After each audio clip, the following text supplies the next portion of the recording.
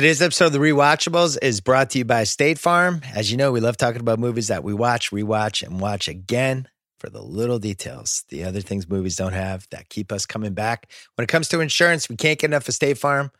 They have the same little details we all appreciate. They make insurance easy. You can monitor your coverage, pay your bill, or even file a claim through their app, which was awarded Best Insurance Mobile App 2019. And thanks to their network of 19,000 agents, you'll have someone local to walk you through options and help you choose a policy that meets your individual needs versus cookie-cutter coverage. Best of all, they give it to you straight, no gimmicks, no games, just guidance you can count on. It's a no-brainer. Get out and get the insurance you deserve. Get State Farm. Like a good neighbor, State Farm is there. Get a quote or find an agent at statefarm.com. Meanwhile, World Central Kitchen's relief team is working across America to safely distribute individually packaged fresh meals in communities that need support. You can directly help the heroes in hospitals and clinics who are fighting for us. And you can help keep your local restaurants alive. Go to theringer.com/WCK to donate, please. We're trying to raise $250,000 this month. It's ambitious, but if you have the means, it's an unbelievably great and useful cause that helps our hospital heroes, emergency workers, and local restaurants. Please give whatever you can. The money goes directly to World Central Kitchen. It's a charitable donation. Once again, theringer.com/WCK. I could be the walrus. I'd still have to bum rides off people. Ferris Bueller's Day Off coming up next. Paramount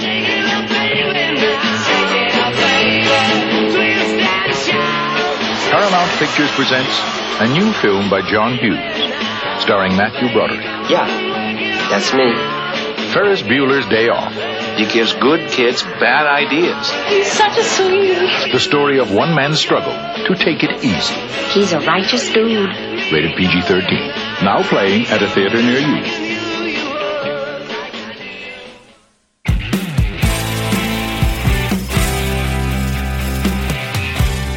I can't believe it took this long to do Ferris Bueller's Day Off. In the running for best comedy of the 1980s. In the running for most rewatchable. In the running for most timeless. My kids love this movie. I feel like future kids will love this movie. Generations ahead of themselves will love this movie. It's weirdly timeless. The more I watch it, though, Chris Ryan, we'll start with you. Is this a Cameron movie or a Ferris movie? That's the big question, man, right? Like in the age of internet sleuthing and theorizing, I think that we've analyzed this movie for enough decades now that we've come around to it being Cameron's movie. And there are some people who push that idea and the reading of this movie all the way out to basically there's a big theory online of that this is Cameron's Fight Club, you know, that Ferris is a figment of Cameron's imagination. But I don't think that I watched the movie. I don't think the reason the movie is timeless is because of Cameron. I think it's because of Ferris. I feel like it's the equivalent of watching the MJ doc and being like, was that a Scottie Pippen movie? like, yeah, he becomes more interesting the more times you watch it. It's actually pretty accurate because then Jerry Krause is kind of Rooney there, right? Right, true. Sean, what's your take? Cameron movie or Ferris movie? Well, I think it's definitely a Ferris movie, but walking away from it again, I realized that everybody wants to be Ferris and everybody, I don't know about everybody, but most people relate to Cameron. And that's really, it's an unusual case where usually you identify with the hero of your movie. And in this case, the hero is so untouchable and so great at everything and so perfect. And you have another character in the movie who's observing how perfect the lead is.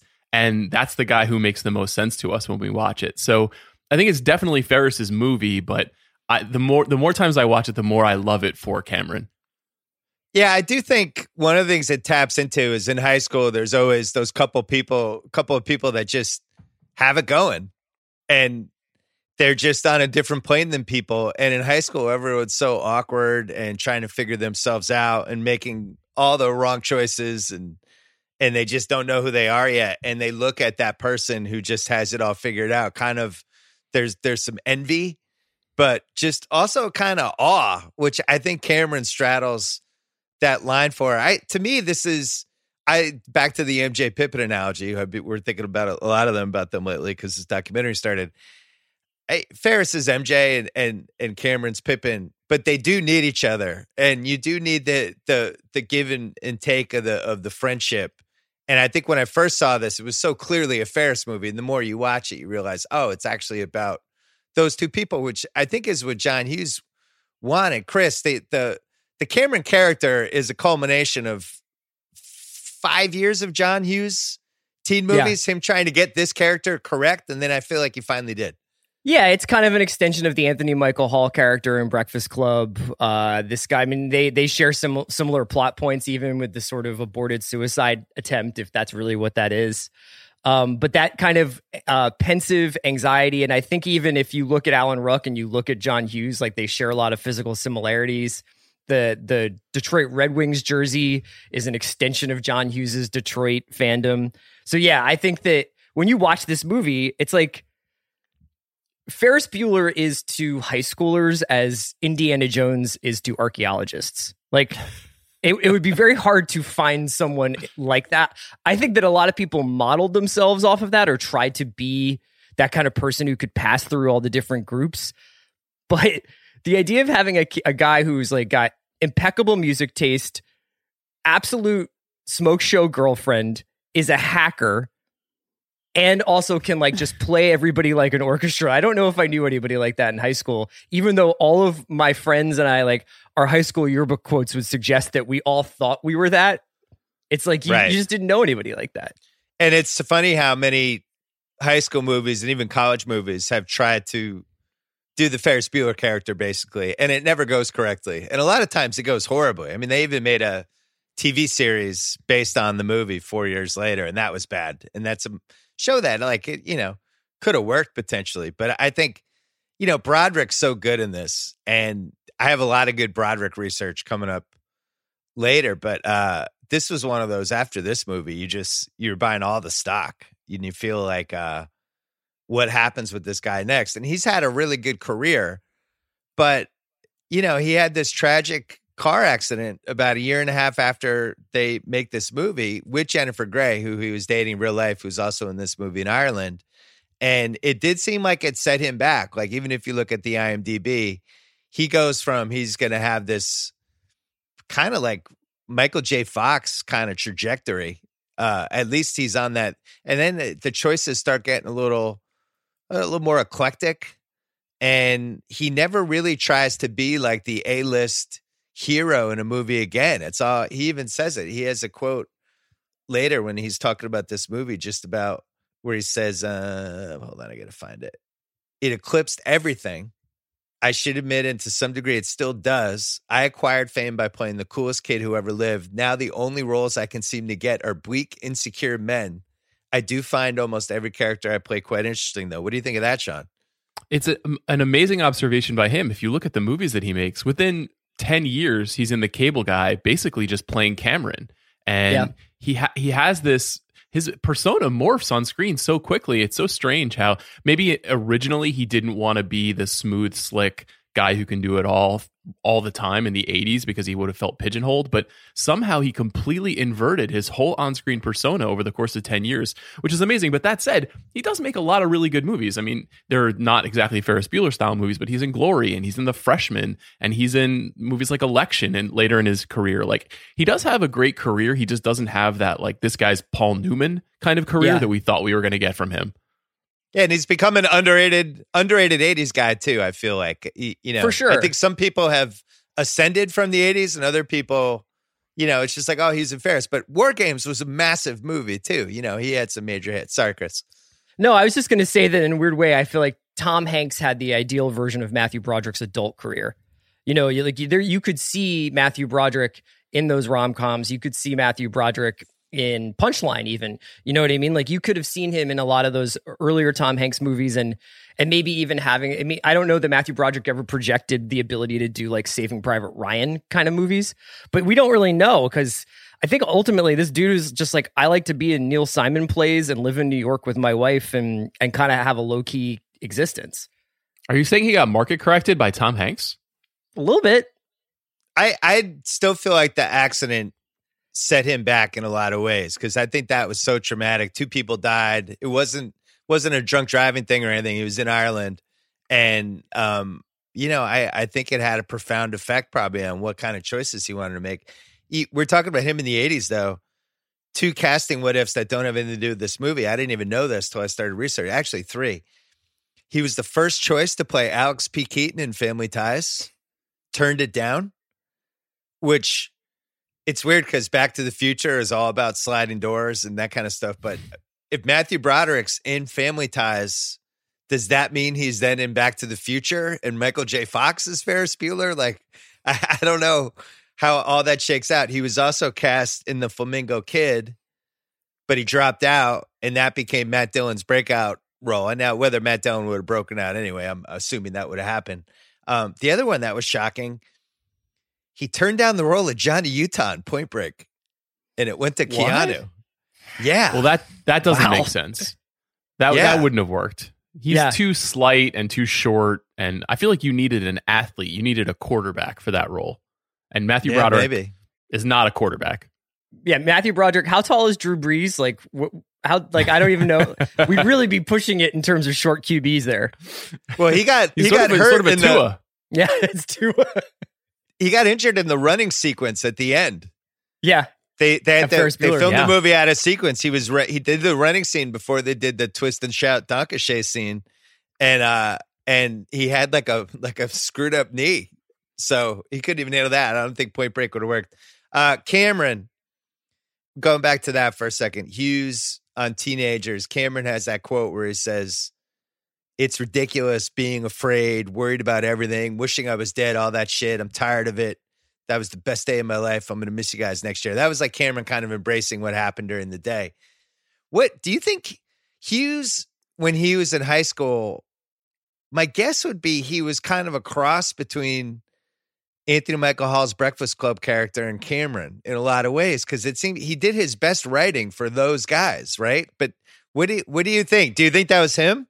He definitely wasn't Bender and Ferris. You know what I mean? I don't think he had that crazy rebellious streak. I mean, when you hear about how prodigious and fast he was as a writer, it just feels like the kind of guy who spent a lot of time observing people, writing stories in his head, and kind of keeping to himself. So I think that's why those characters specifically seem to sing, because they feel so true to him.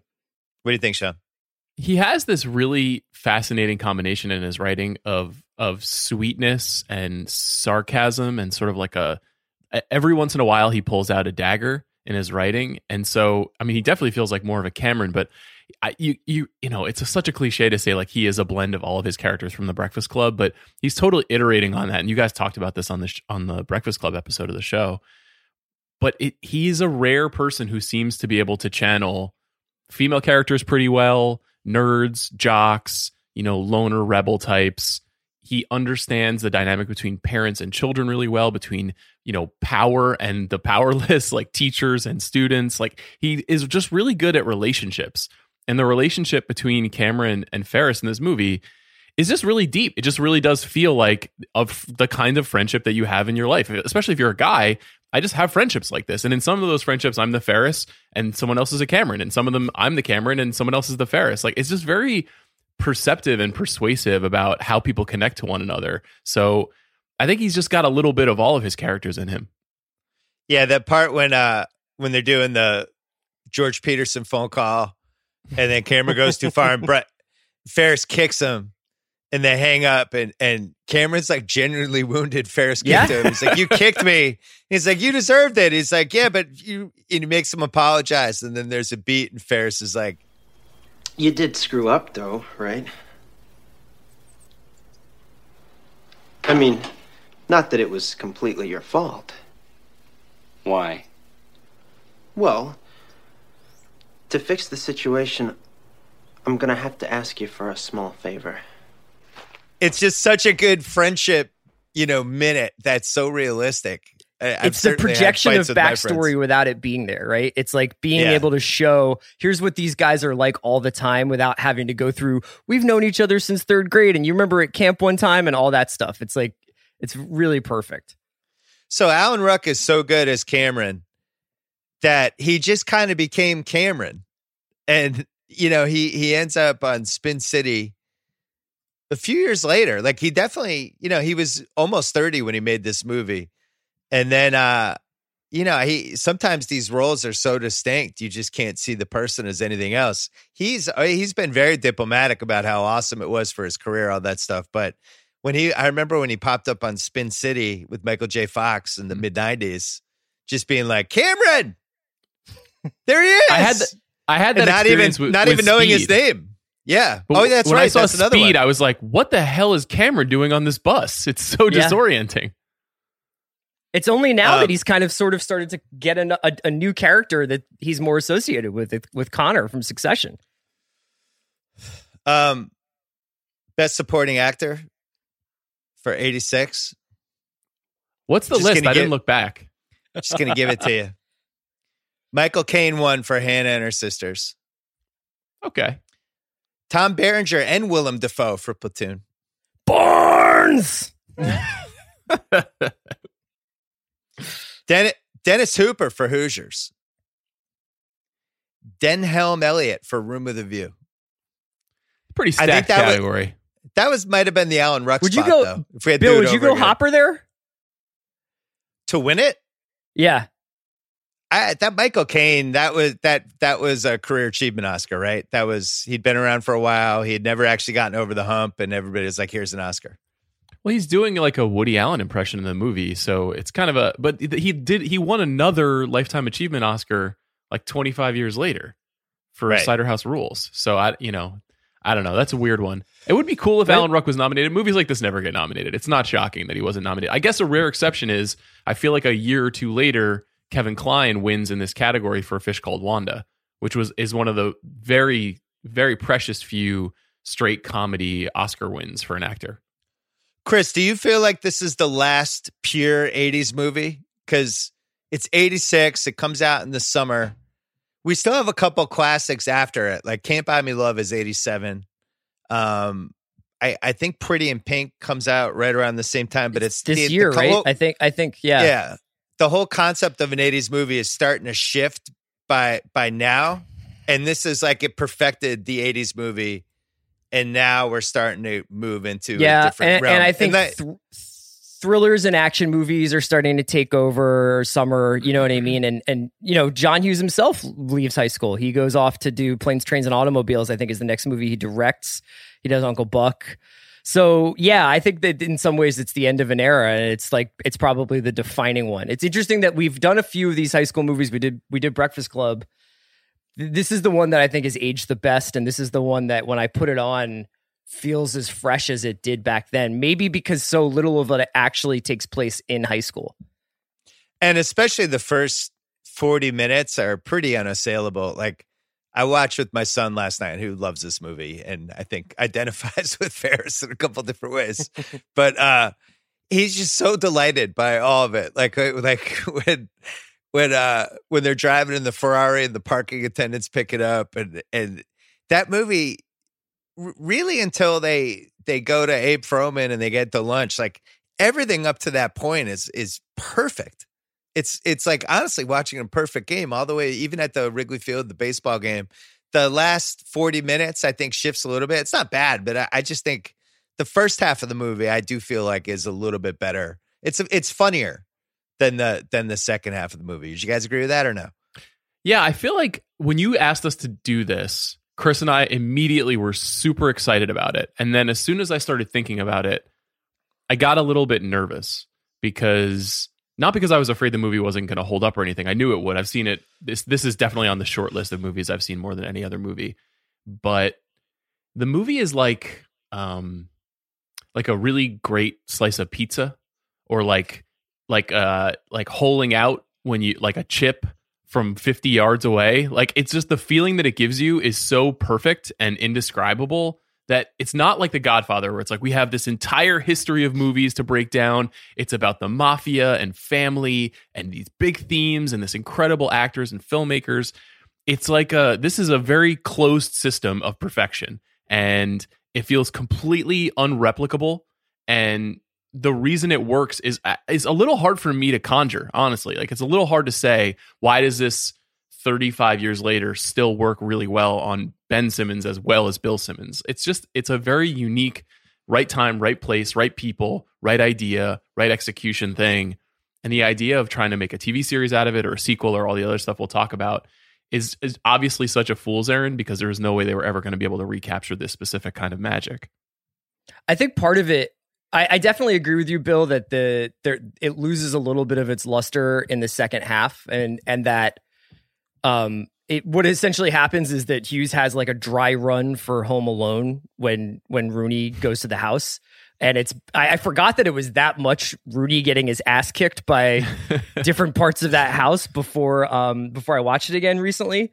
But I think one of the reasons why it kind of has that quality that Sean's talking about, like where it lives in this perfect kind of little snow globe of its own reality, is because it's so explicitly almost a philosophy movie. Like Broderick told a writer who wrote a book about Hughes, he once said that to John, Ferris Bueller is more than a person. He's an attitude and a way of life and a leader of men. And it's like that. It's the fact that it almost is self-aware of the fact that Ferris Bueller will go on to become like an idea more than a character, I think is why it has kind of, it's why your son can watch it and enjoy it as much as we did when we were kids.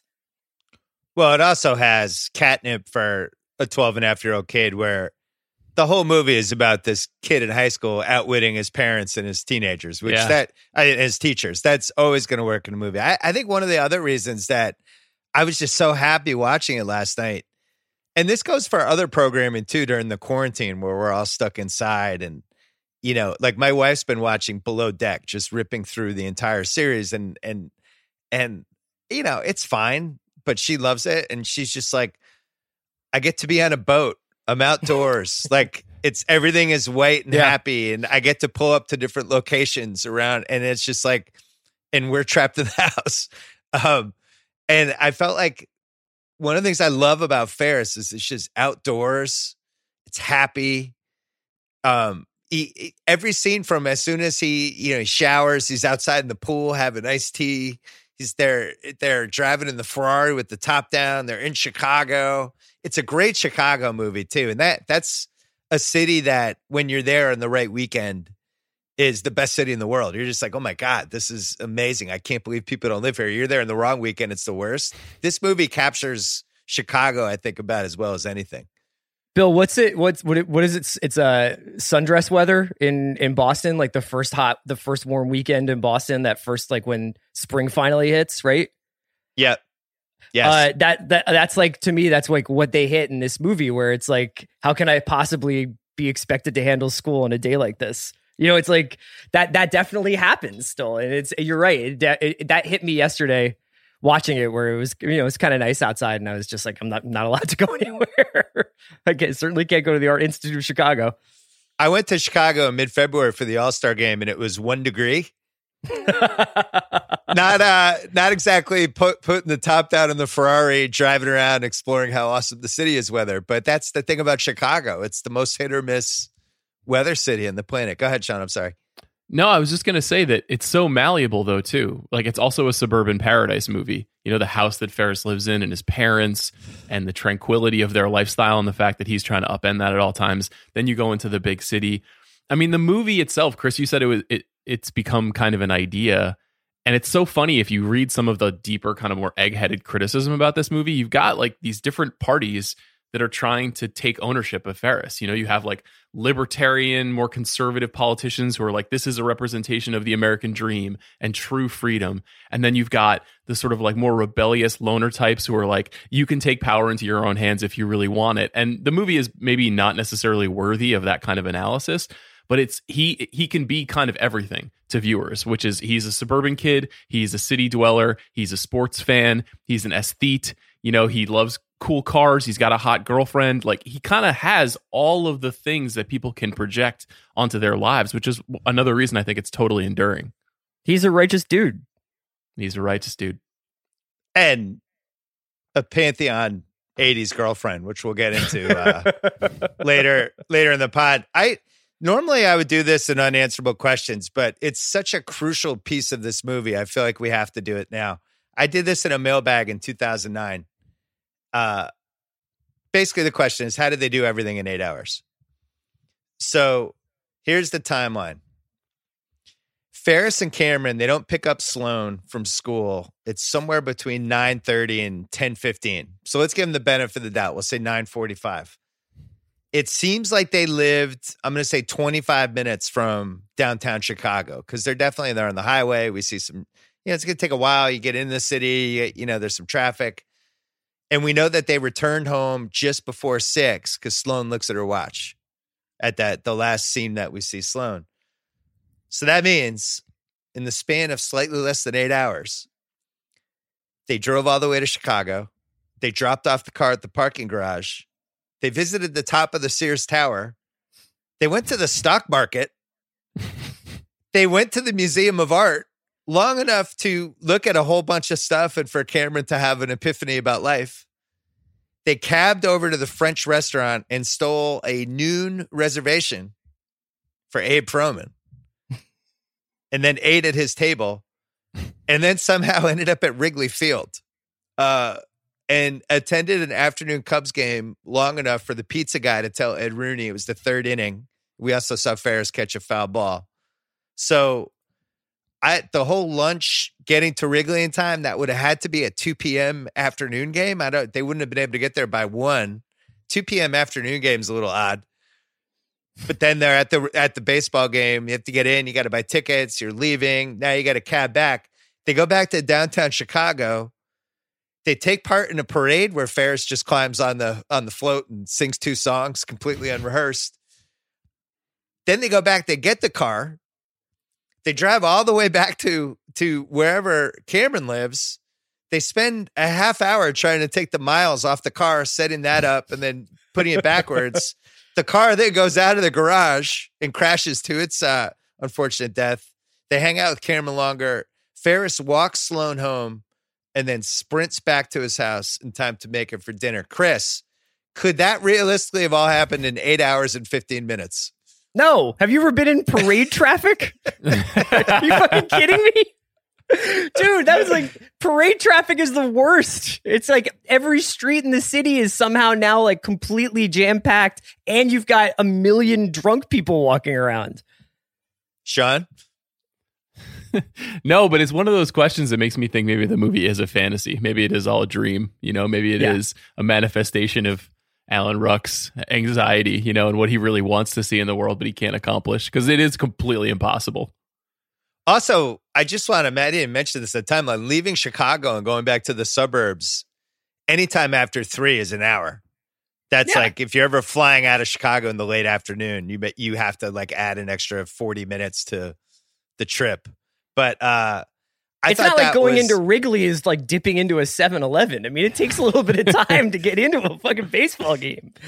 I challenged everyone in 2009 I was like, all right, 3 high school or college people, just try to reenact this and see if you can do this in 8 hours. I don't think anyone pulled it off. If they did, I didn't see it. But I love the idea of you challenging people, like in the Coliseum, to go to battle, to go to a Cubs game. It's incredible bit. It's 2020. I'm going to challenge them again once the pandemic is done. As soon as we're out of their house and the quarantine is over. I do wonder whether or not rideshare makes this movie completely obsolete, though, because you don't have to take the Ferrari. Good point. They couldn't take care of its crappy car. There's so much stuff to cover in the categories. I want to get to it, but we just should mention quick. $6 million budget, made $70 million. I felt like you could have told me this movie made $400 million. I would have believed it, right? That it was the number 1 movie of 1986. I would have been like, okay. Largely positive reviews. Roger Ebert on the comeback trail. Really making a run. 3 out of 4 stars. Called it, quote, one of the most innocent movies in a long time, and, quote, a sweet, warm-hearted comedy. Gene Siskel did not like the movie and kind of turned it into Andy Greenwald, True Detective Season 2, like just doubled and tripled down on all the things that were wrong with it from a Chicago standpoint and just wouldn't waver. And Ebert and Siskel, it's one of the best arguments they've had. And what's interesting is Roper, who took over for Siskel, it's his favorite movie of all time, Ferris Bueller. So I don't know what happened with Gene Siskel. I think the Chicago stuff was just, he was too hardcore Chicago and he was finding all these different faults in it. Couldn't get past it. Hating Ferris Bueller is a great zag, though. It's makes me, because I always felt like I was on the same, I was more aligned with Siskel than Ebert with their opinions. Like Siskel loved Saturday Night Fever so much he bought the Tony jumpsuit in some auction. Like I was like, that's my guy. If I had to pick between these two in a fight, but then him not liking Ferris, now I don't know what to think. We're going to take a break and then we're going to go through just a copious amount of categories. We hope you've been enjoying brilliant sound your way on Sonos. Every Sonos speaker designed from the inside out for incredibly detailed sound and deep bass, then fine-tuned by Oscar and Grammy-winning producers, mixers, and artists. TruePlay puts the speaker tuning capability of the recording pros in the palm of your hands and optimizes the sound for the unique acoustics of the room. Getting started is easy. Just plug your speaker in and open the app. Then connect all your favorite streaming services. Control the sound through the app with your voice, Apple AirPlay 2, and more. All Sonos speakers and components work together so you can customize your sound system. Start with one speaker, connect more over Wi-Fi. Whenever you're ready, you can connect your TV or turntable. Listen to everything you love. I have Sonos all over the place in my house. My favorite is I call it the egg. It doesn't look like an egg, but it's the Move, it's called. But you can hook that up next to the TV. I like watching basketball games when basketball comes back. Just put a little podcast or some music on the Move and you're ready to go. Go to Sonos.com to learn more about stuff like the speech enhancement feature and how you can set up the perfect sound experience for you. Back to the pod. Okay, most rewatchable scene. My winner for this is I'm going to break rewatchables tradition for the first time in 110 episodes. How many? But I'm going to give you all the nominees, and then if you guys want to add some after that, you can go right ahead. The first one is when the parents leave and he looks at the camera and he goes, "They bought it." They bought it. Incredible. One of the worst performances of my career, and they never doubted it for a second. It's an incredible moment. It leads to him talking to camera, which really never works ever. It's worked less than 15 times in the history of movies of the person narrating to the audience. And he's doing it, and he's got so many great things in there, like if I go for 10 sick days, I'm going to have to barf up a lung.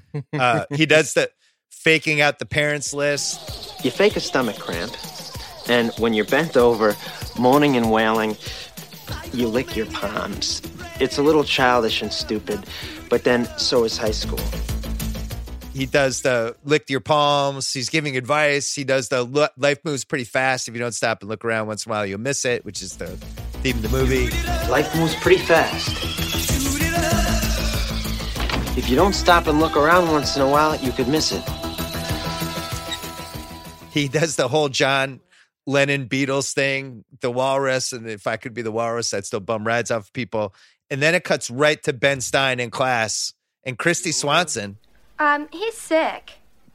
My best friend's sister's boyfriend's brother's girlfriend heard from this guy who knows this kid is going with the girl who saw Ferris pass out at 31 Flavors last night. Young Christy Swanson, looking great. Yeah. And that whole Ben Stein scene, it's a great run. And if you're watching it, you're just like, I'm in. What happens next? Where are we going now? Anyone? Bueller. I was going to do that on What's Age the Best, but it's hard to, Chris is closer to my age than Sean is. It's hard to overstate how many Ben Stein impressions there were in high school and college after this movie. I mean, it was like probably one of the most omnipresent over and a Bueller, Voodoo Economics, something do, like just people doing that. And anytime you had a boring teacher or somebody that sucked, you would just start doing Ben Stein in this movie. The shadow of Ben Stein is one of the biggest shadows we had. Next one for rewatchable. Cameron outside his house debating whether to leave or not. He'll keep calling me. He'll keep calling me until I come over. He'll make me feel guilty. This is ridiculous, okay? I'll go. Shit. It's just an unbelievable Alan Ruck where he's like, he'll keep calling and he'll keep calling. Like he's talking to himself. Calling me. He'll keep calling me. Calling me. He's so mad that he leaves. And then we see him stomp back into the car. The camera angle doesn't change. She starts punching the car. It's really great. And it makes you wonder, like, is this guy actually an unhinged lunatic or what's going on here? So that happened. That's up there for me. I love that one. Sean, I feel like Cameron, I feel like you're holding back on your love for Cameron in this movie. This feels like it might be like a top 8 or 9 character for you. Yeah, I mean, I don't want to give away too much about myself. I think it's a little bit self-incriminating to be like, I really, really love and respect Cameron, but Yeah. I mean, that scene in particular, I can relate to. I think anybody who's like trying to keep it together but pretty coiled can really relate to Cameron a lot. And that scene is like, that's the perfect example of when you have that friend who's pushing you all the time, who you know is going to make you have a good time, but who you know might also get you into a shitload of trouble. And if you live your life afraid of trouble, then he represents something really scary. And I don't know, Ruck is just incredible. And I'm so glad Ruck is so old. You mentioned that he's 29. It's much better. Like if Ruck was young, it would feel like little brothery. And instead, they feel like they're on a level playing field. And so I love how even they feel, even though Ruck is so almost scared of his best friend. And Broderick and Ruck had done stuff together before. They had done plays and other work together. So you kind of really do get the sense that they have a relationship. It's pretty palpable. It's like when I call Chris about, it's time, today we're doing the cruising rewatchables. And Chris is just in his car in the office. Keep calling. Fuck it. Bringing up Pacino. He's going to put the bandana in his back pocket. He'll keep calling me. The blue one. The next rewatchable scene, Ferris picking up Sloane in the Ferrari. The audacity of this. I like this as a rewatchable more because so many things annoy me, like that Rooney's 20 feet away, doesn't realize it's Ferris. Ferris is wearing an overcoat. It's 80 degrees outside. He picks her up in a fancy Ferrari. They make out in front of Rooney. He still doesn't seem to see any problem with it, and then drive off while yelping. But all of it is... So that's how it is in their family. Yeah. Then the next one I have is Ferris talking his way into Chez Louis. You're Abe Froman, the sausage king of Chicago. And Broderick takes that beat and he's like, yeah, that's me. Like he just kind of, he buys into it. He does the I weep for the future. The maitre d' is just perfect. And Ferris does he stops and he looks at the camera. A, you can never go too far. B, if I'm going to get busted, it is not going to be by a guy like that. Come on. Yeah. And they work it out. They do the phones. This was kind of peak, because you had this in Beverly Hills Cop. You had this in Fletch. This was peak trying to outwit really fucking annoying people by pretending to be different characters and using different phones. I don't know. What happened to this, Chris, as a comedy device? I feel like it's done. It's kind of it's the suburban white guy riff on Eddie Murphy and Torchies in 48 Hours, right? Definitely. I feel like probably cell phones kill this as like a bit, as like, I'm going to go in and impersonate someone. Like you could just look at Abe Froman up on Google now. But yeah, I really like, there's a tremendous amount of this movie is basically hinges on good voice work, you know? Like it's essentially like, Rooney! This is George Peterson! You're an asshole! That whole scene is awesome. The Ferrari Star Wars scene, which is my pick. Yeah. I've never picked a shorter, most rewatchable scene. It probably made me laugh top 4 hardest ever in a movie, because you see the guys leave. They drive off with the car, the 2 guys. They're perfect. And then 10 minutes pass, and all of a sudden they're playing the Star Wars music. It's like, what's going on here? And then you see those guys, these euphoric looks on their face, and they're just flying through the air. That fucking kills me. It makes me laugh every time. And when this movie was on cable, you know, if I was in the general vicinity of that scene, I was hanging around until I could see those guys. I love those guys. I would get a poster of those guys. Next one is the Art Museum, which really should have gone terribly.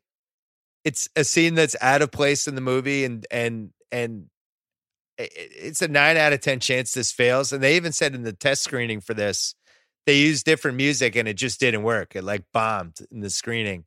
And then they used the music that they ended up using, and it's really good. It's actually an instrumental of a Smith song. Mm-hmm. But the music that they got rid of was written for the movie by Robert Smith from The Cure. Right. They were like, Robert, we have to cut you out of the movie. He's like, that's okay. Sorry, buddy. He's like, that's okay. I already hated myself. Yeah, but imagine getting the news that your song was replaced by a Morrissey song. That's got to be heartbreaking if you're Robert Smith in 1985.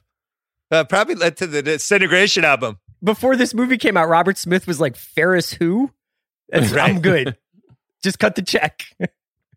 So, according to John Hughes, the Art Institute was a, quote, self-indulgent seat of mine, which was a place of refuge for me. I went there quite a bit. I loved it. I knew all the paintings, the building. This was a chance for me to go back into this building, show the paintings that were my favorite. Nobody had ever shot in there. And then it has this awesome moment with Cameron that I'm sure in the script, people were like, ooh. And it actually works. He's looking at this little girl. He realizes she's screaming and he starts identifying and it goes back and forth and gets closer. And I don't know. That scene gets me. It really works.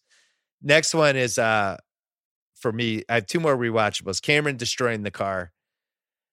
Only because as somebody who just loves cars, and that car is a top 5 pantheon, all-time great car. Not just for movies, but for life. It just watching them destroy it, it's a replica, as it turns out. You don't know, though, when you're watching it live. But everything about it, how mad he gets at the car, all the dynamics of it. I'm not sure he's in the right. It's like, unless your father's doing something really sinister and evil, it's a great car, man. I hope my kids never get that mad at me that they would destroy something that awesome. Or I just don't understand how terrible of a father he must have been. Chris, what was he doing? It's short of molestation. How could he have hated this guy this much? I gotta say, Bill, like when I was young, I got it because, like everybody, they have that one fight with their dad where they're just like, no dad, what about you? That one real fight. Like usually like everybody at least has one. But now in my 40s, I'm like, Cam's going to get fucking executed when his dad comes home. Like Cam's going to get a socket wrench to the eye if his dad is coming home, man. Like there's no like, hey dad, like you and I have a lot of pent up stuff and I know that you love me, but sometimes you can't show it. But I kind of had an outburst and I destroyed a 1 of 100 Ferrari by kicking it through your fucking garage window. Like you're done. It's a wrap. It goes Call too the far. CSI unit. How about this? You put twice as many miles on it that it had before. Maybe you kick the front left headlight as a fuck you. And I think you've proved your point. I don't think you need to send the car hurtling backwards through the window to its death and then be like, it's fine. I'll take the heat. This had to happen anyway. I don't know. It bothers me. You guys, you're just a couple of ghouls. Like, is this what your 40s is like, where you just start identifying with the worst people in the world? The guys who own GT250 California Spiders? Wait a second. On. How do we know if he's the worst person on the earth? Because they got a divorce and he ignored Cameron? So we have Cameron to has believe to send his Cameron. Ferrari That's flying out of the we garage? have to believe him. I think Cameron's a homicidal maniac. Let's go back through the movie and just only identify with people in their 40s, like the maitre d'. Like, that guy was just trying to do his job. Gordon Gekko. No, I think Cameron was unhinged. Like, Chris, does Cameron kill later in life at some point? Is he involved in a murder? If he makes it out of that day alive, if he probably is in traction when his dad's done putting a beating on him. But like, I think that like if Cameron ever gets out, he probably does what Ferris says, which is he gets married to the first girl he has sex with. That's a very insightful comment for sure. He's like an angsty I had that teenager. in What's Age the Best. I just think Cameron is an angsty teenager. I don't think he is a homicidal maniac. I think he's got some problems, but he's going to work it out. There's a lot of. I probably wouldn't have kicked a car through a garage. I don't know if that would have ever even occurred to me. Nor did I grow up in a household that had a GT250 California Spider. But I don't think he's crazy. I think he's just bent out of shape, and he's at that age when you get bent out of shape. So when Sean ignores his first son, and his son responds by burning all of his movie books that he's collected over the last 40 years, Sean like, I get it. The kid's had some angst. No, that's when I go get the socket wrench and I bash him across the head. My dad was pretty pissed off at me when he tried to teach me how to drive stick on his Acura and I almost stripped the transmission. So I can't imagine how he would feel if I kicked a Ferrari through a wall. Last rewatchable scene, Ferris sprinting home. It's just such a fun 80s scene. My favorite part is when he stops for the two hot girls. He's flying by them. and they're just sunbathing, and then 2 seconds pass. All of a sudden, he comes back. Hi, I'm Ferris Bueller. I totally know multiple people who would have done that. I also like when when they're talking about the daughter, and the mom's like, "What do we think? What should he do? What should we do?" And he's like, "I think we should shoot her." And he says it like completely seriously. Rooney getting his the wallet, and the Matthew Broderick and the sister finally helping out. All that stuff's really great. Him getting back to his room in time, throwing the ball, his one chance, and it hits the thing perfectly, and everything falls into place. Really good stuff. Any other rewatchable scenes for you guys? Yeah. The parade. Obviously. Yeah. I mean, even though it's corny, even though it doesn't make any sense, even though there has never been a parade like that in American history, and even though he is lip syncing, I still get goosebumps when he does it. Same, I probably 100%. also, Chris. until I was like 13, I thought he was singing. You know, I was like, damn, Matthew Broderick sounds a lot like John Lennon. This is awesome.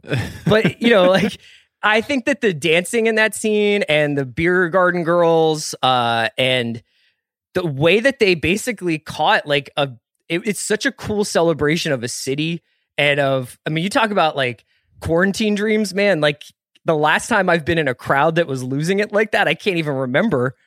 And it's just such a great fantasy scene. It's like, it's literally like every kid's dream to rock a stadium full of people like that. But to imagine doing it on Michigan Avenue is insane. Chris, you said everything that was on my mind when I was rewatching it. Same thing. The goosebumps, the idea of being in a crowd of people and feeling comfortable and just missing that, the exultation, the thinking that Ferris was actually singing when I was a kid. Like, I had all of that. And I legitimately was like, is this the greatest moment in movie history when I was watching it last night? Is there a more exultant moment in a movie than when Twist and Shout kicks in? It's so fun. I thought it was like 2.5 minutes too long. Oh, Christ. Where did you have to be? Did you have somewhere else you needed to go? Yeah. Pick one of the two songs. Just do Twist and Shout. I don't know if I needed Donkey No. too. It's got to set it up. You've got to set it up because you've got to have enough time for Cameron and Sloane to have their conversation. And he's weirdly singing Donkashane, and they build up to the crowd losing it when they do Twist and Shout. Would have taken one more scene at Wrigley Field. This is just you wanted to spend more time with Rooney at the house. Is that what you were worried about? I thought it was good. I thought they proved their point. Maybe we could have spent more time with Cameron's dad. You know, just hung out with him a little bit, seen what he was up to. Like see him at work, talking about the car to somebody. Maybe some backstory. What's age the best? Our first introduction to Cameron when he says, "I'm dying," and Ferris says, "You're not dying. You just can't think of anything good to do." Especially identifiable during the quarantine when we're all just completely bored out of our minds at this point, being with the same people day in and day out. Another What's Age the Best, just Alan Ruck, for a different reason, now that he's been reinvented yet again as one of our favorite Succession characters. It's just fun to see him in Ferris Bueller. We have this 35-year history with Alan Ruck now, and I love his Succession character. That guy fucking kills me. I can't wait to watch that again this summer. Cameron as You're not going to watch it this summer. It's going to be next summer. Oh, that's right. They didn't finish it. Fuck. Yeah. Cameron as George Peterson.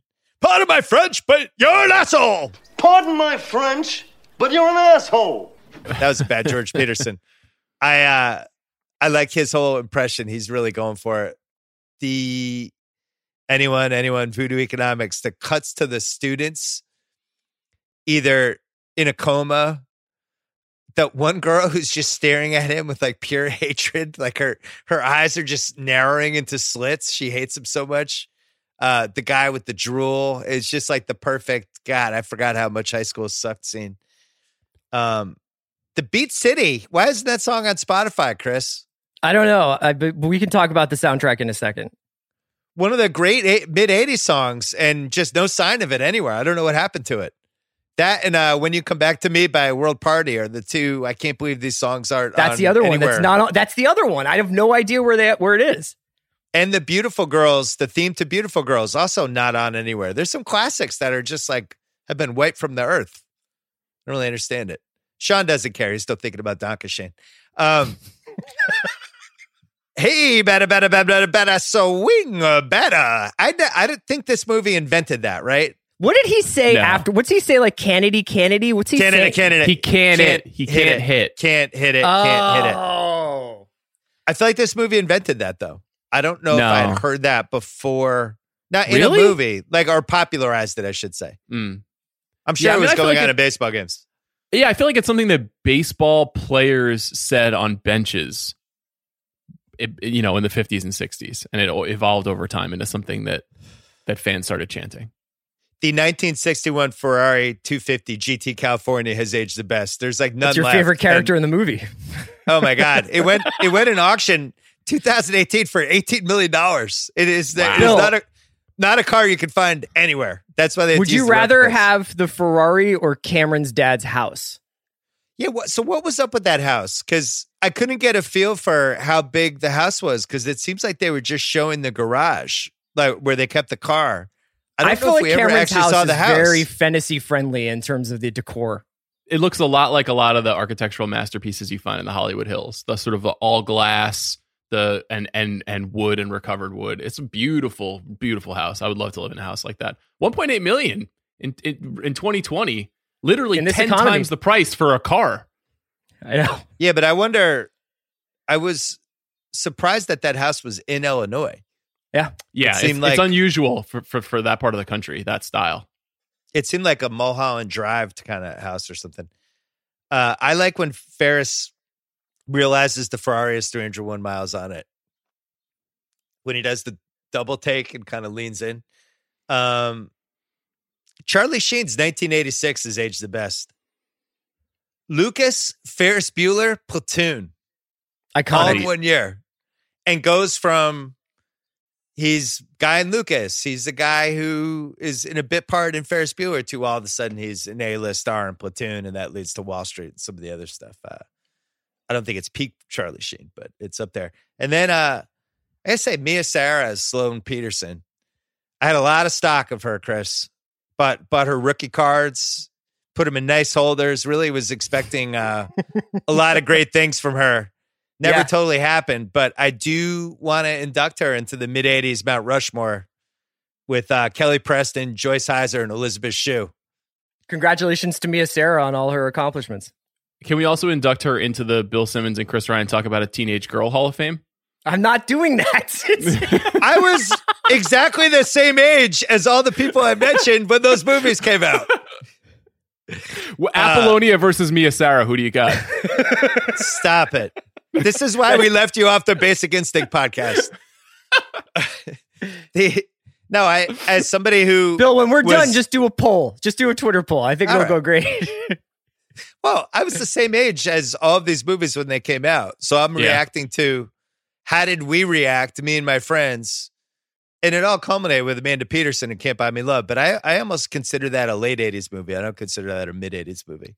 But especially like Joyce Heiser, just one of the guys. Which that was, she was kind of a one and done, but we all loved her. I would have signed up for all Joyce Heiser projects. She's the only woman who can claim that she dated both Bruce Springsteen and Warren Beatty. So Joyce Heiser was a very special person.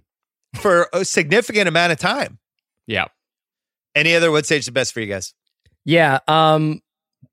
Is this maybe not the best soundtrack of all time, but is this the best use of pop music in a movie ever? It's amazing.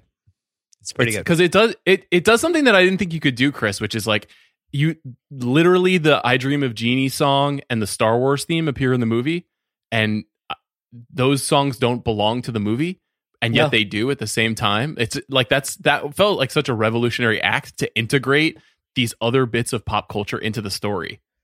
I mean, you can make the argument that like Pulp Fiction and Goodfellas and Boogie Nights and Dazed all have like better soundtracks. Like you'd rather listen to those songs, but I don't think there's a movie that uses music in this way, because you can't imagine now the Art Institute Chicago scene without the cover of Please Let Me Get What I Want. And you can't imagine the running at the end. I think that's English Beat, right? Is at the end.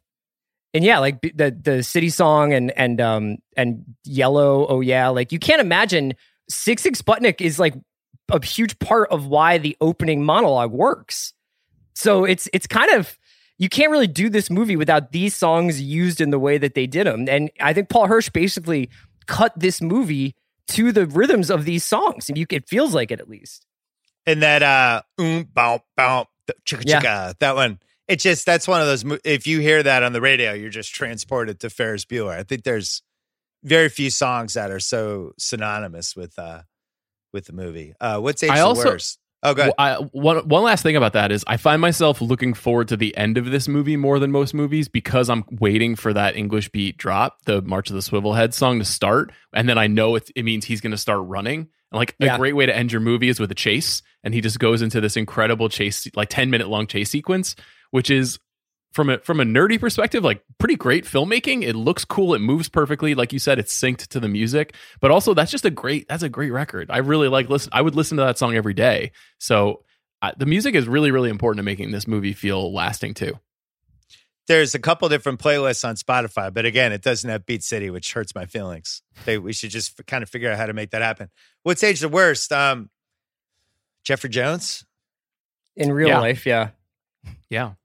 Good performance, but he's a sex criminal, so that's not ideal.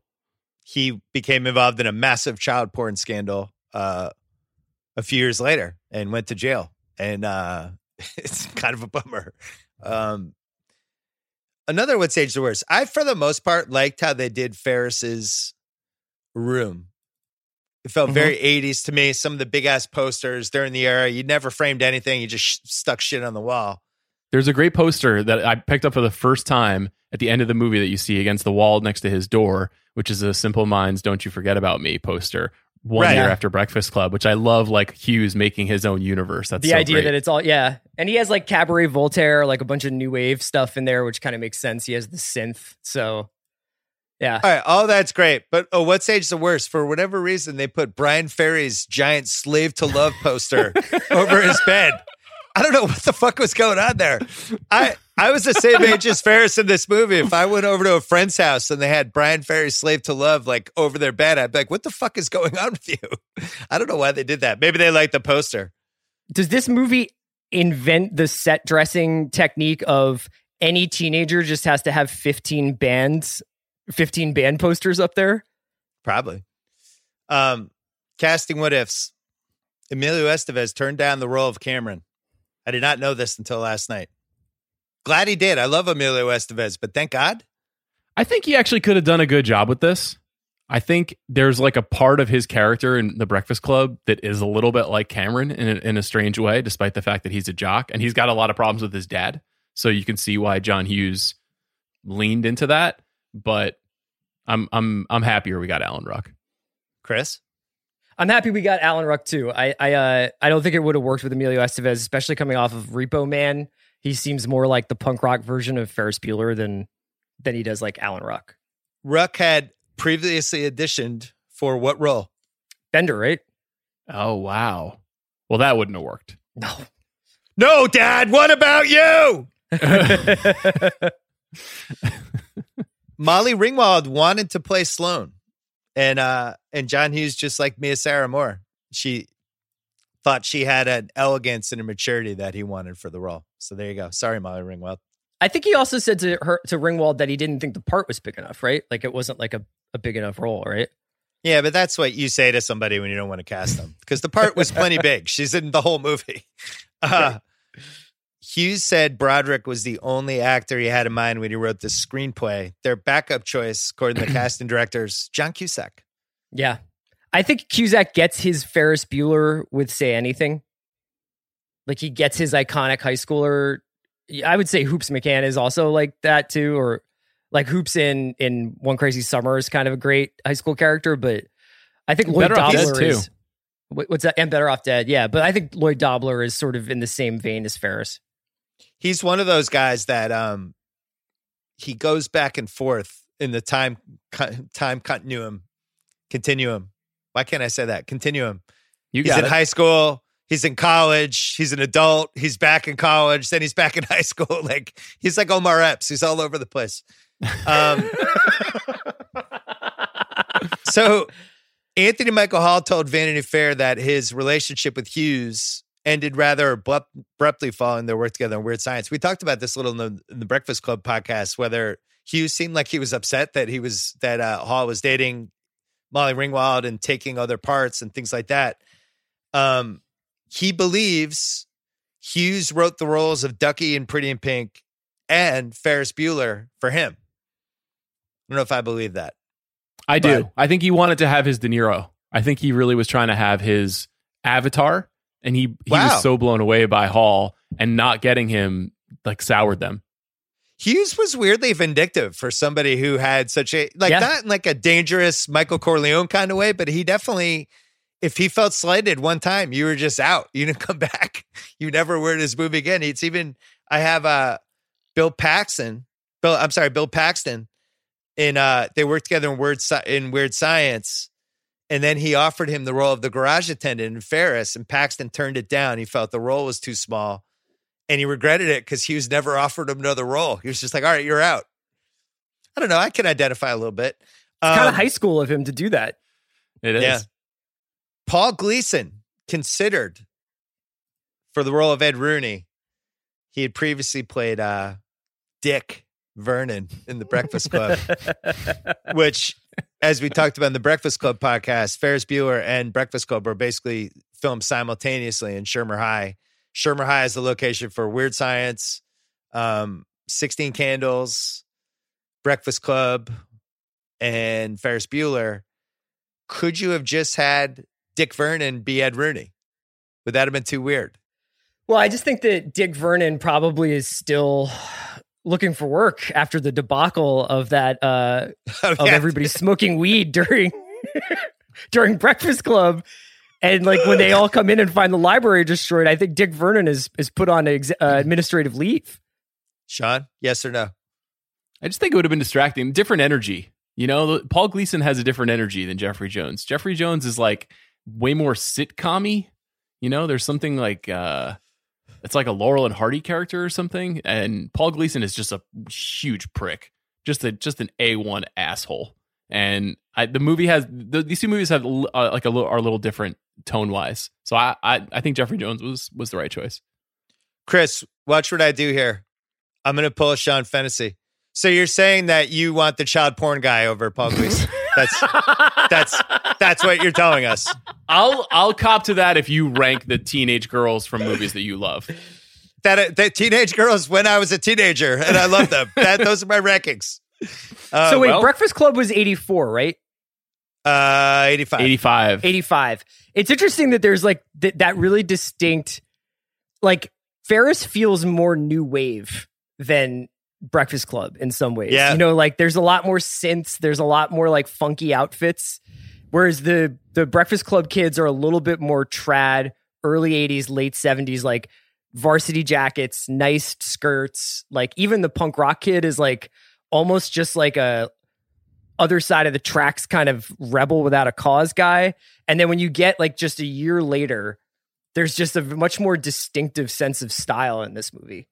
Well, even the at the arcade when Rooney thinks it's Ferris and the girl turns around and it's short-haired punk rocker girl, like that was spits with the straw. Yeah, that was a new wave look too. Oh man, best that guy, aka the Joey Pants Award. I'm going with both parking attendants.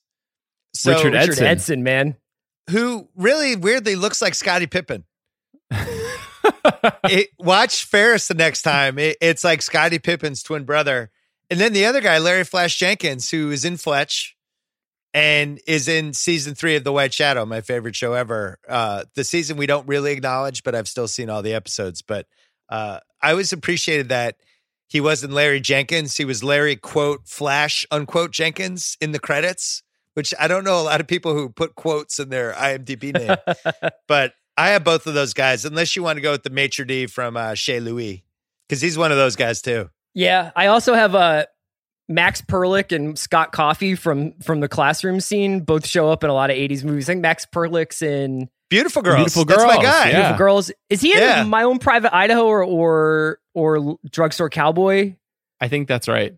Yeah, and then Scott Coffey's in a bunch of stuff. So yeah, like that whole Classroom Scene is got a bunch of 80s people in there, including Swanson. Edson, though, is a legend. Edson is in more important movies than almost any actor in the 80s. He's not rarely the star, but he's in Stranger Than Paradise, Desperately Seeking Susan, Platoon, Good Morning Vietnam, 8 Men Out, and then Do the Right Thing. That's an amazing collection of movies in the 80s. Yeah. And he's actually important in Do the Right Thing. He's got like a much bigger part than this parking attendant part. Yeah, he's Vito. I don't think anybody knows his name's Richard Edson, though. I think they just know him as that guy from Do the Right Thing. I think you're right. Ferris Bueller. So he's a really good that guy. We could almost name this after him, but we won't. The Vincent Hanna They Knew Award for Best Overacting.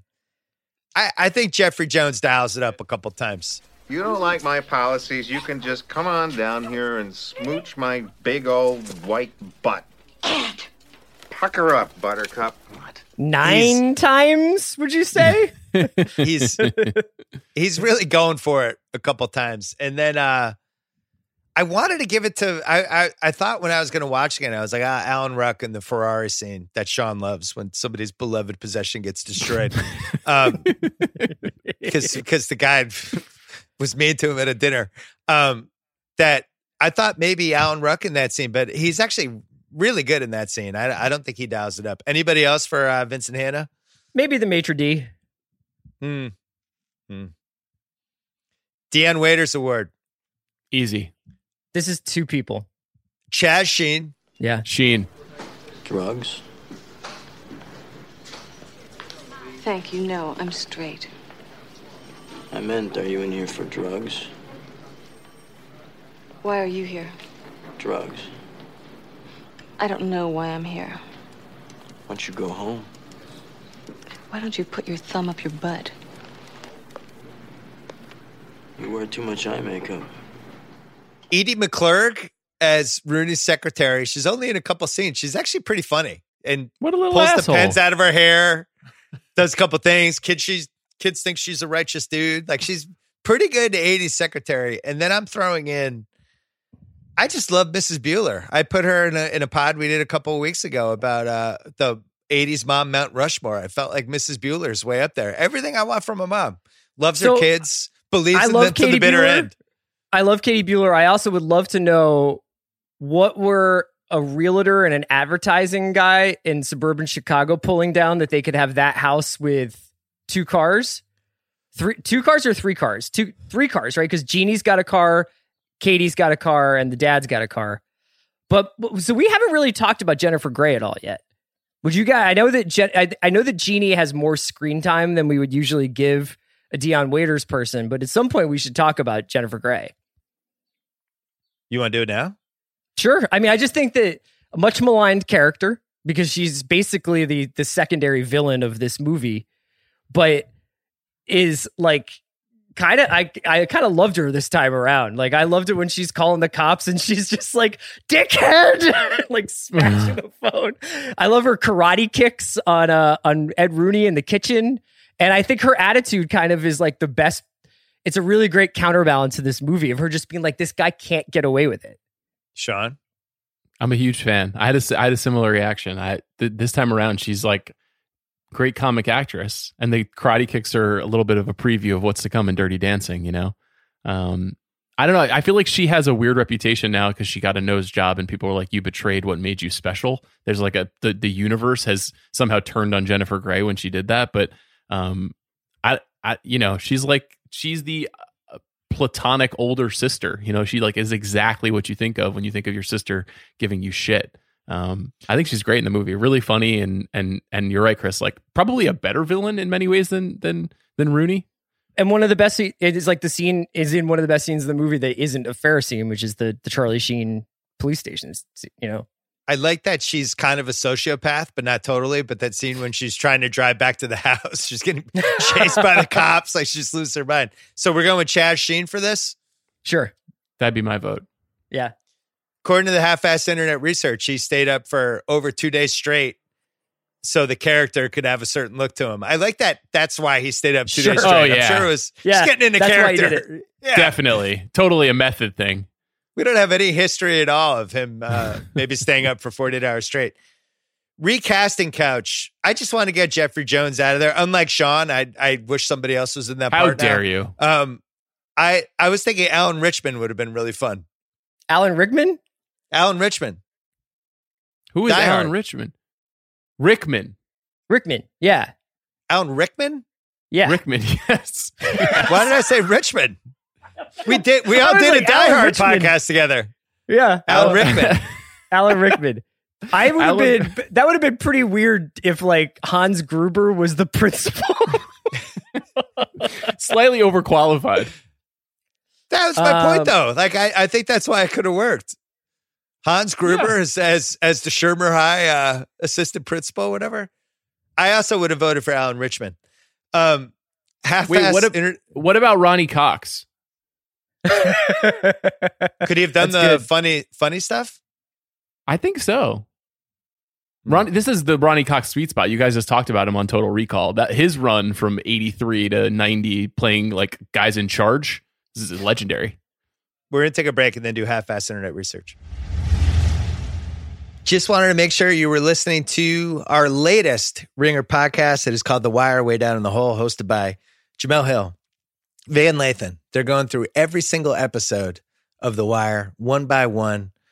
They have a little awards, categories, the whole thing. It's actually a little bit like the rewatchables in the best possible way. It's an awesome podcast. It's an awesome show. You can actually watch the show if you want to watch it again with Van and Jamel. It's on Amazon Prime and it's on HBO Go for free right now. So check that out. The Wire, Way Down the Hole. Subscribe on Spotify or Apple, wherever you get your podcasts. And don't forget about Flying Coach, another new podcast we launched with Steve Kerr and Pete Carroll. They've done two. They talk about coaching, leadership, a whole bunch of great things, sports related.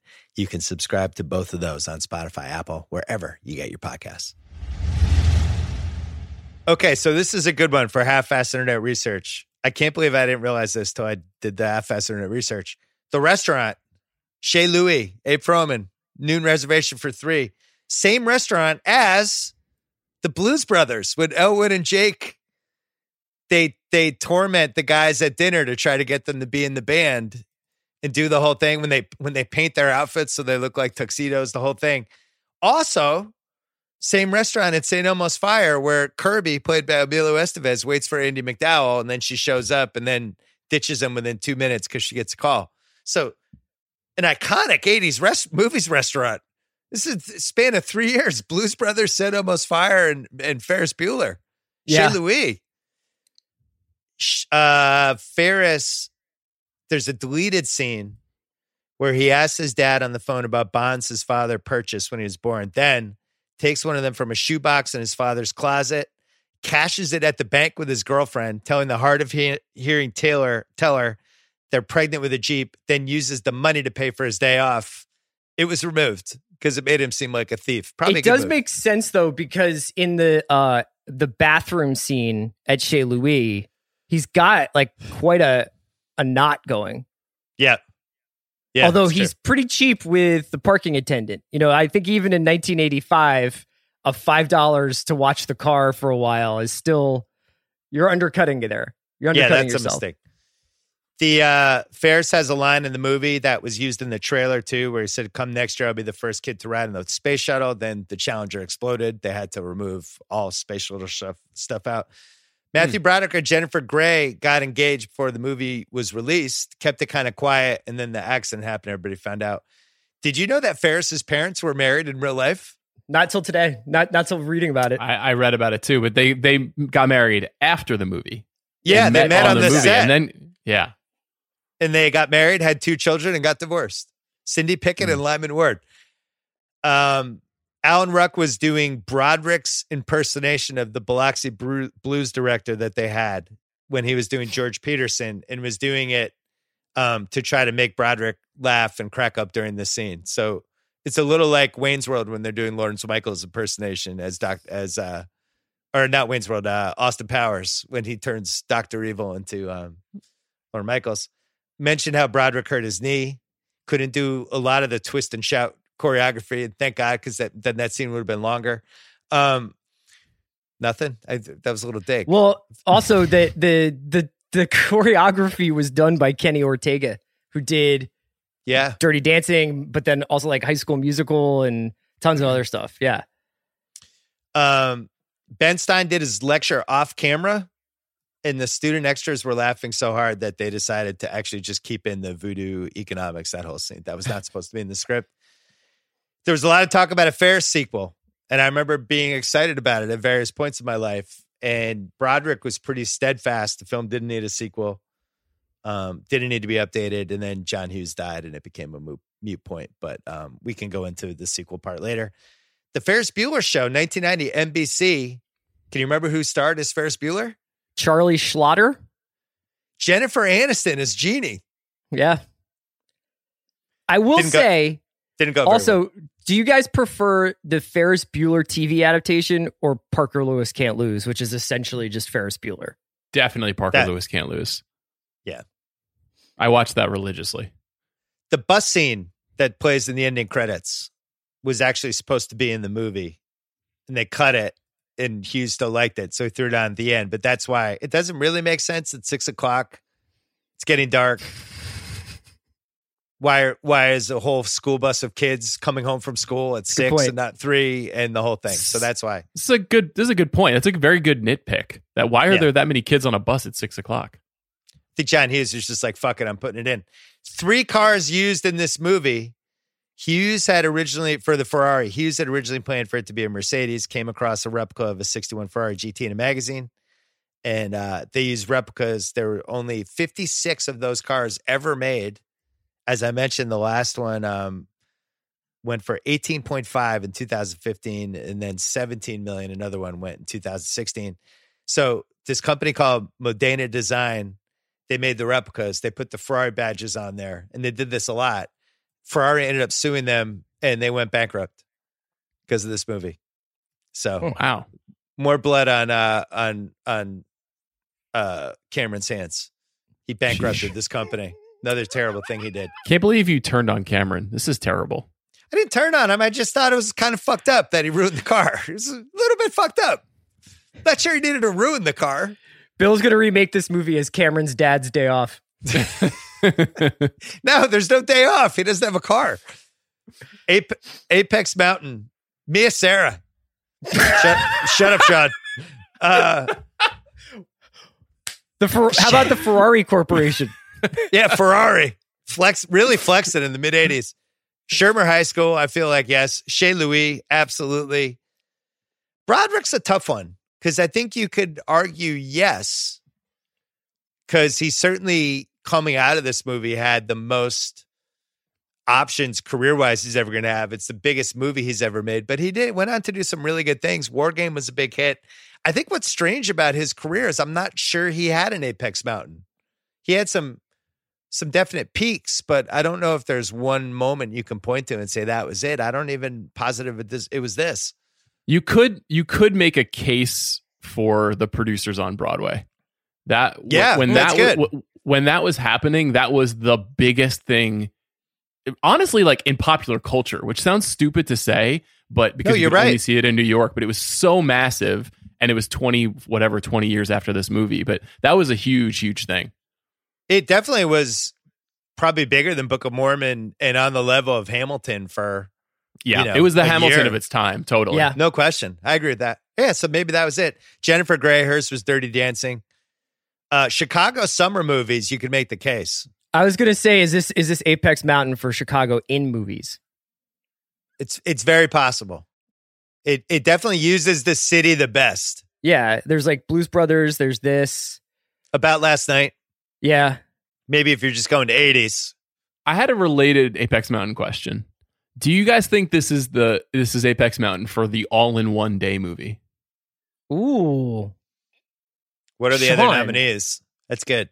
Is Dazed and Confused, Dog Day Afternoon, the Before Sunrise, Before Sunset movies. One day, right? Do the Right Thing is on that list.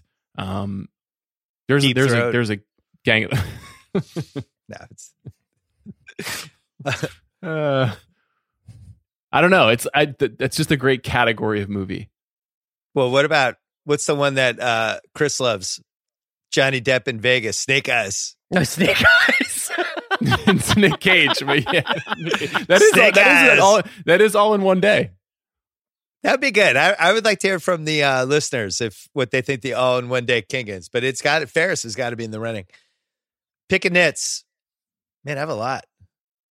So I know the answer. You know to what this, my favorite all-in-one-day movie is? I think is Inside Man. It extends a little bit past that, but that's a really great all-in-one-day movie. Good one. Pick a nits. So Cameron's not wearing a Blackhawks jersey. He's wearing a Red Wings jersey. And it bothered me for 30 plus years.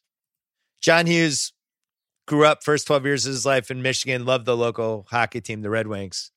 Decided Cameron would wear the Red Wings jersey. I struggle on this because I feel like Cameron, it's kind of the thing you do. It's like your one rebellious move is to not like the local hockey team. It's like your friends are Blackhawk fans. Like, I'm going to be a Lions fan. Like, we all knew guys like that who were just like, I'm going to be a dick and zag when everybody else is zigging. But I also think, I don't know if he would have had the courage to become a Red Wings fan living in Illinois, because he was just such a overthinking it pussy, like with all the stuff he was doing, that it feels like he just would have had the Blackhawks, whoever their guy was, he would have had the Keith Magnuson jersey or whatever. I still don't know how I feel about it. What do you guys think? Hughes did it for a reason, right? Because he idolized Gordie Howe, so it was like a nod to Gordie Howe. But Hughes is a Blackhawks fan, which I always found to be kind of confusing that he idolized Gordie Howe, but he was a Blackhawks fan. So it was a Gordie Howe homage. It just made little sense with the Cameron character. I never got it. Just two things about that too. Also, hockey jerseys, they're not breathable. It's really hot to wear a fucking Red Wings jersey all day long in 80-degree Chicago weather. And I don't know about you guys, but sports stadiums back in the 80s were a little bit rougher. Does he really get away with wearing a Red Wings jersey at Wrigley? It's a good one. Call. Because like if you wore like a Giants jersey or a Cowboys jersey to the vet in the 80s, you were probably going to get in a fight. That's really aggressive. The Chicago-Detroit was definitely a thing. I mean, it's on the Red Sox-Yankees kind of level. I agree with you. Yeah, if somebody's wearing a Giants jersey in Philly, that wouldn't have gone well. Now, Philly, they'll kill you for anything. But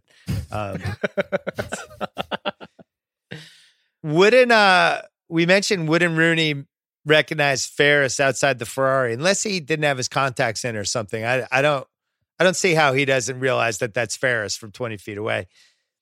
And also, speaking of noticing things, Ferris's mom goes to check in on Ferris, and the mannequin's arm is out of the bed and it's black. And that's 6 feet away. She never kind of does the double take on that one. It's just not the same color as Ferris.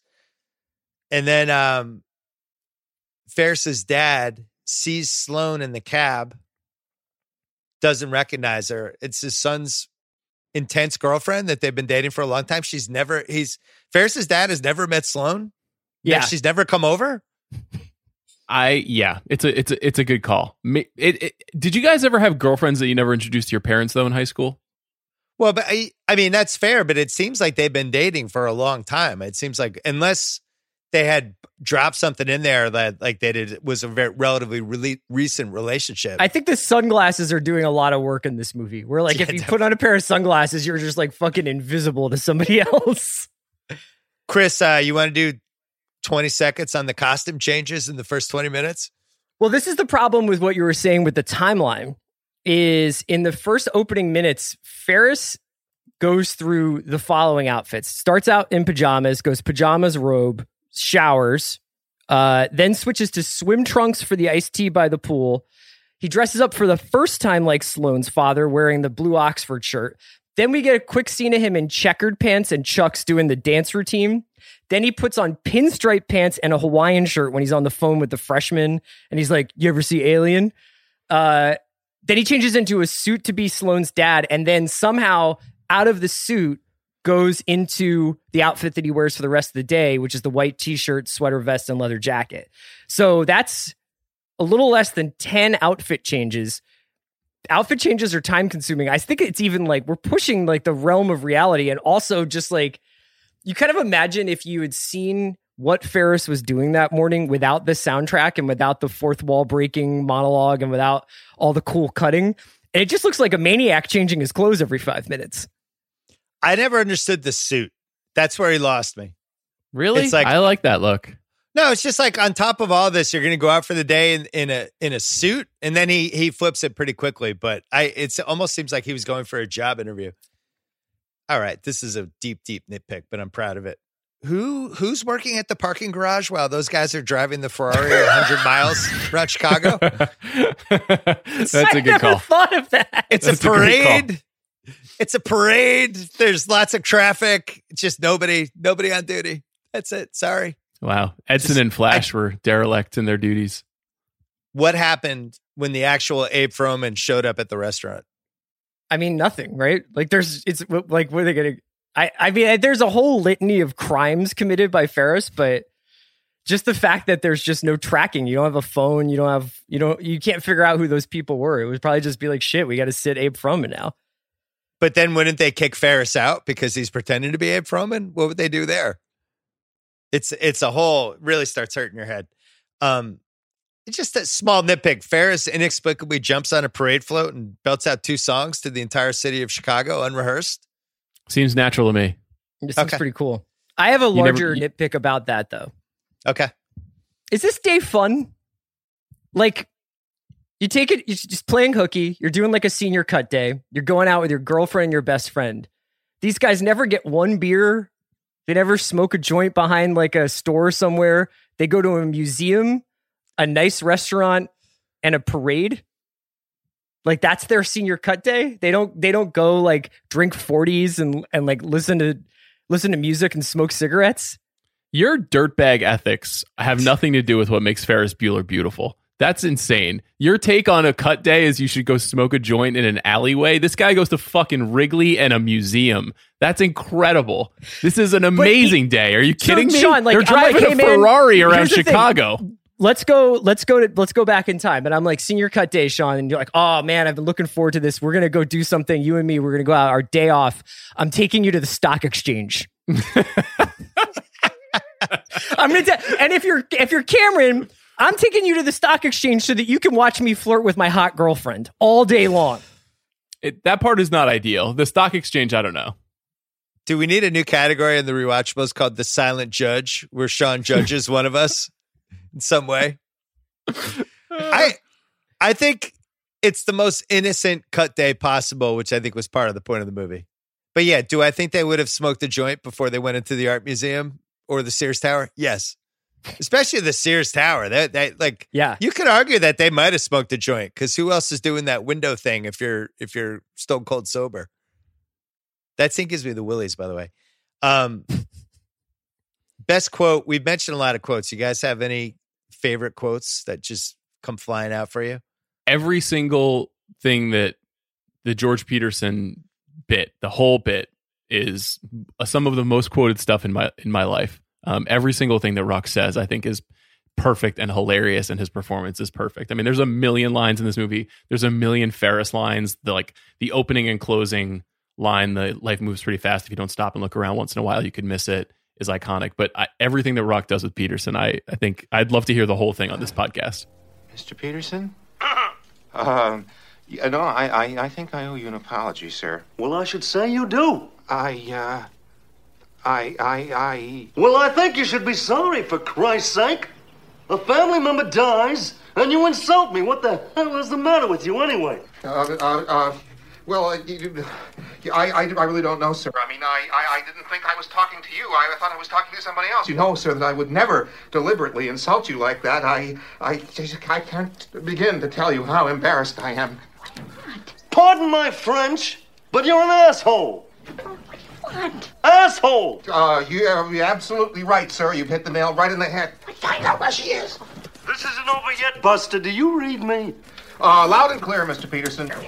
Call me sir, goddammit. Yes, sir, yes, sir. That's better. Now you just mind your P's and Q's, Buster, and remember who you're dealing with. Bueller. Ferris Bueller. Now, I'm a little scared because what if he recognizes my voice? Possible. You're doing great. Oh yeah, and just everything when Rooney's whole like school policy for dead bodies. Ed, I'm sorry. Did you say you wanted to see a body? Yeah, that's right. Just roll her old bones on over here, and I'll dig up your daughter. You know that school policy. Right. Yeah, all the stuff, basically the first 25 minutes of this movie is yearbook quotes. It's just straight, absolutely like seared in your memory. All the stuff about not that I condone fascism or anyism. I do have a test today. That wasn't bullshit. It's on European socialism. I mean, really, what's the point? I'm not European. I don't plan on being European. So who gives a crap if they're socialists? They could be fascist anarchists. It still wouldn't change the fact that I don't own a car. It's not that I condone fascism. Or any ism, for that matter. Isms, in my opinion, are not good. A person should not believe in an ism. He should believe in himself.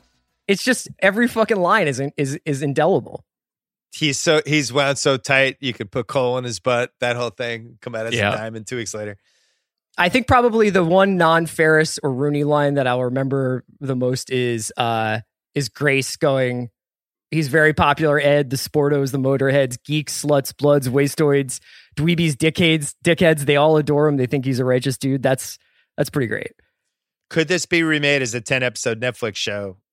Well, it's not really a day off then, is it? Maybe his 10 cut days. Each episode is a different cut day. I hope that doesn't happen. 10-episode Netflix show set at the parking lot, kind of just seeing what happens there over the course of the day when those guys take off. Maybe we could spend more time with Cameron's dad, you know? Yeah. Cameron's dad's adventures at the car shop. I have him coming up right now and probably unanswerable questions. Number 1, why did Cameron's dad hate Cameron so much? Cameron seemed like a decent kid. We forgot about a related quote, which is, let my Cameron go. Yeah. When Cameron was in Egypt's land, let my Cameron go. His dad's an asshole. That's my take. Is it the car was asking for it? Did Ferris become a software billionaire? Yeah, I was going to ask whether or not, like, could Ferris really do this level of hacking on a dial-up line in 1985? Because it's a running joke about I asked for a car, I got a computer, and he's so pissed off about it. But it would be funny if the sequel 15 years later, 2001, would have been Ferris becoming a billionaire because he cashed in the software boom because he actually learned how to program. That's really good. Why did the Buellers, a nice family, Midwest, all-American, why would they have such a mean dog? Who has a dog like that? You're in the middle of the fucking Midwest. You need a pretty mean daughter too, so I don't know. You need a dog that is like that vicious, just around in case anyone's breaking in. Who's going to break in? You're in Illinois. Come on. Would 1986 Cameron, if you fast forwarded him 30 years to 2016, would the internet have made him more or less normal? Oh, he would have written so many first-person essays about his trauma. Oh my God. He would have had so many pieces published about his relationship with his dad. Jesus Christ. Do you think Cameron's dirtbag left? Like he's posting about Bernie all day? He's a co-host of Chapo right now. And then the theory that Ferris is a figment in Cameron's mind. We don't believe that, right? I love the theory. It's obviously not the point, but it works. Like it's a way of reading the movie more than the theory. Yeah. Any other unanswerable questions? Like, I guess we've done this a couple of times with movies. We did it with Basic Instinct, but what do you think the sort of legs for the Sloane-Ferris relationship is? Where do you think Ferris and Cam go to school? And then what do you think the sort of Sloane-Ferris relationship is? I mean, obviously, I don't think they get married. I think that is actually purposely supposed to be a flight of fancy. But you figure Cam probably goes somewhere pretty good. Like maybe Michigan, right? Gets back to his Detroit roots with the Gordie Howe jersey. Where do you think Ferris can actually get in? Do you think he's manipulating his grades? Do you think he goes somewhere like Kenyon, like where they like it's not as important, like Bard? You know, like where do you think he goes? Hampton College or something like that? Yeah, where there's like more of a hippie atmosphere. You give yourself your own grades. What month of the year do we think this day was in? March or April? April, right? April, yeah. Spring, yeah. He would have already gotten into college at that point because he was a senior. But he says, I want to go to a good college when he's waking up in the morning. He's like, I got to go take my test because I want to go to a good college and become a good adult, right? The only explanation would be is if he was an 11th grader, but he says that one thing where he's like freshman and it makes it seem like he's a senior because Sloane's a junior. Yeah. Yeah. So he should have already been in college. Maybe he got waitlisted. Maybe just University of Illinois. Yeah. So that he can come visit Sloane. I bet they date for the first semester he's in college and then he forgets all about her. You think he got to know Joel Hodgson at the University of Illinois? Deep 80s movies joke for Chris. When are we doing that? Oh, man. That movie. I mean, that's like the first modern 80s movie, basically. Tangerine Dream. We're talking about risky business for the listeners here. All right. Who won the movie? Broderick. I want to say Cameron, but I think it's Hughes. I think this confirms Hughes as the guy. This is like he owns the 80s more than any other writer-director. I go Hughes 1, Broderick 2, Cameron 3. And I think it's close. I think that for the medal stand, it's about as good of a medal stand as we're going to have. But I'm with Sean. I think when Hughes drops this on top of all the other stuff he's done, all in a row, and just as, I mean, I remember when I wrote about this in 2009, the movie, just talking, because Hughes had just died, and it was one of those things where he died, and the reaction so far surpassed how much John Hughes dialogue there was from like 1992 to 2009, because he kept such a low profile and was so concerned about like his privacy and just taking care of his family, all that stuff, that there just wasn't a lot of John Hughes conversation. And then when he died, it was this outpouring of, oh my God. And I remember adding it up and just like out of the 15 biggest 80s movies, I think he was involved in 5. And then just the ones that lived on culturally from a zeitgeist standpoint. And then Home Alone was, probably the biggest kids movie of all time. It's certainly going to be the most watched one ever. I think you could make the case that since 1980, he is the director who more people have a serious relationship to his movies than any other person that has been making movies since then. And that includes the greatest directors of the last 40 years. His movies are the most seen, the most loved, the most repeated, the most identified with. They are, for better or worse, kind of regardless of what you think about them, they are totemic for people. They're so important. And I think that this is the one where people said, okay, this is the guy. This is the guy for his time. Yeah, I just think that it's one of those things where you look at like a graph chart, like if you look at it like a chart, this is just two people finding each other at the exact right time. Because like Broderick never does anything this magnetic and this charismatic and this electric again. And in some ways, I thought he was just the perfect avatar for Hughes' stuff. I know he worked a lot, obviously, with Molly Ringwald, and he's got a bunch of like real life kind of totems that he returns to, but it's hard. It's like, is it what Ferris Bueller is saying, or is it the way he's saying it? And to me, it's just like those opening 30 minutes or so of what Broderick's doing, and this is just like some of the most charming shit I've ever seen. Love John Hughes. The greatest thing about him, other than all the movies he made, was I don't know who his rival was. It's one of those guys where, especially with great directors, they always had somebody on their corner, or there's a little back and forth, or at least one other person trying to be in the same lane in some sort of real way. And in his case, it was just him. And everybody who tried to make a John Hughes movie pretty much bombed or did like the much shittier version of it. And he was the only one who kind of figured out the recipe. So this is a classic. We should mention it's on Netflix. So if you have Netflix, hop on over there. Ferris Bueller's waiting for you. Sean Fennessey, Chris Ryan, pleasure as always. Talk to you guys soon. Thanks, buddy. Thanks, Bill.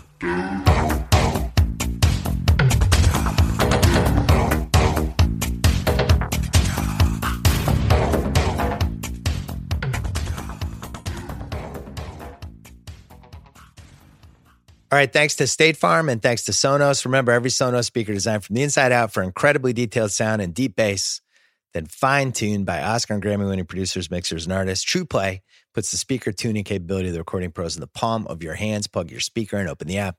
Connect all your favorite streaming services. Connect your TV or even a turntable and listen to everything you love. Go to Sonos.com to learn more. Back with one more Rewatchables later in the week. Until then. You're still here? It's over. Go home.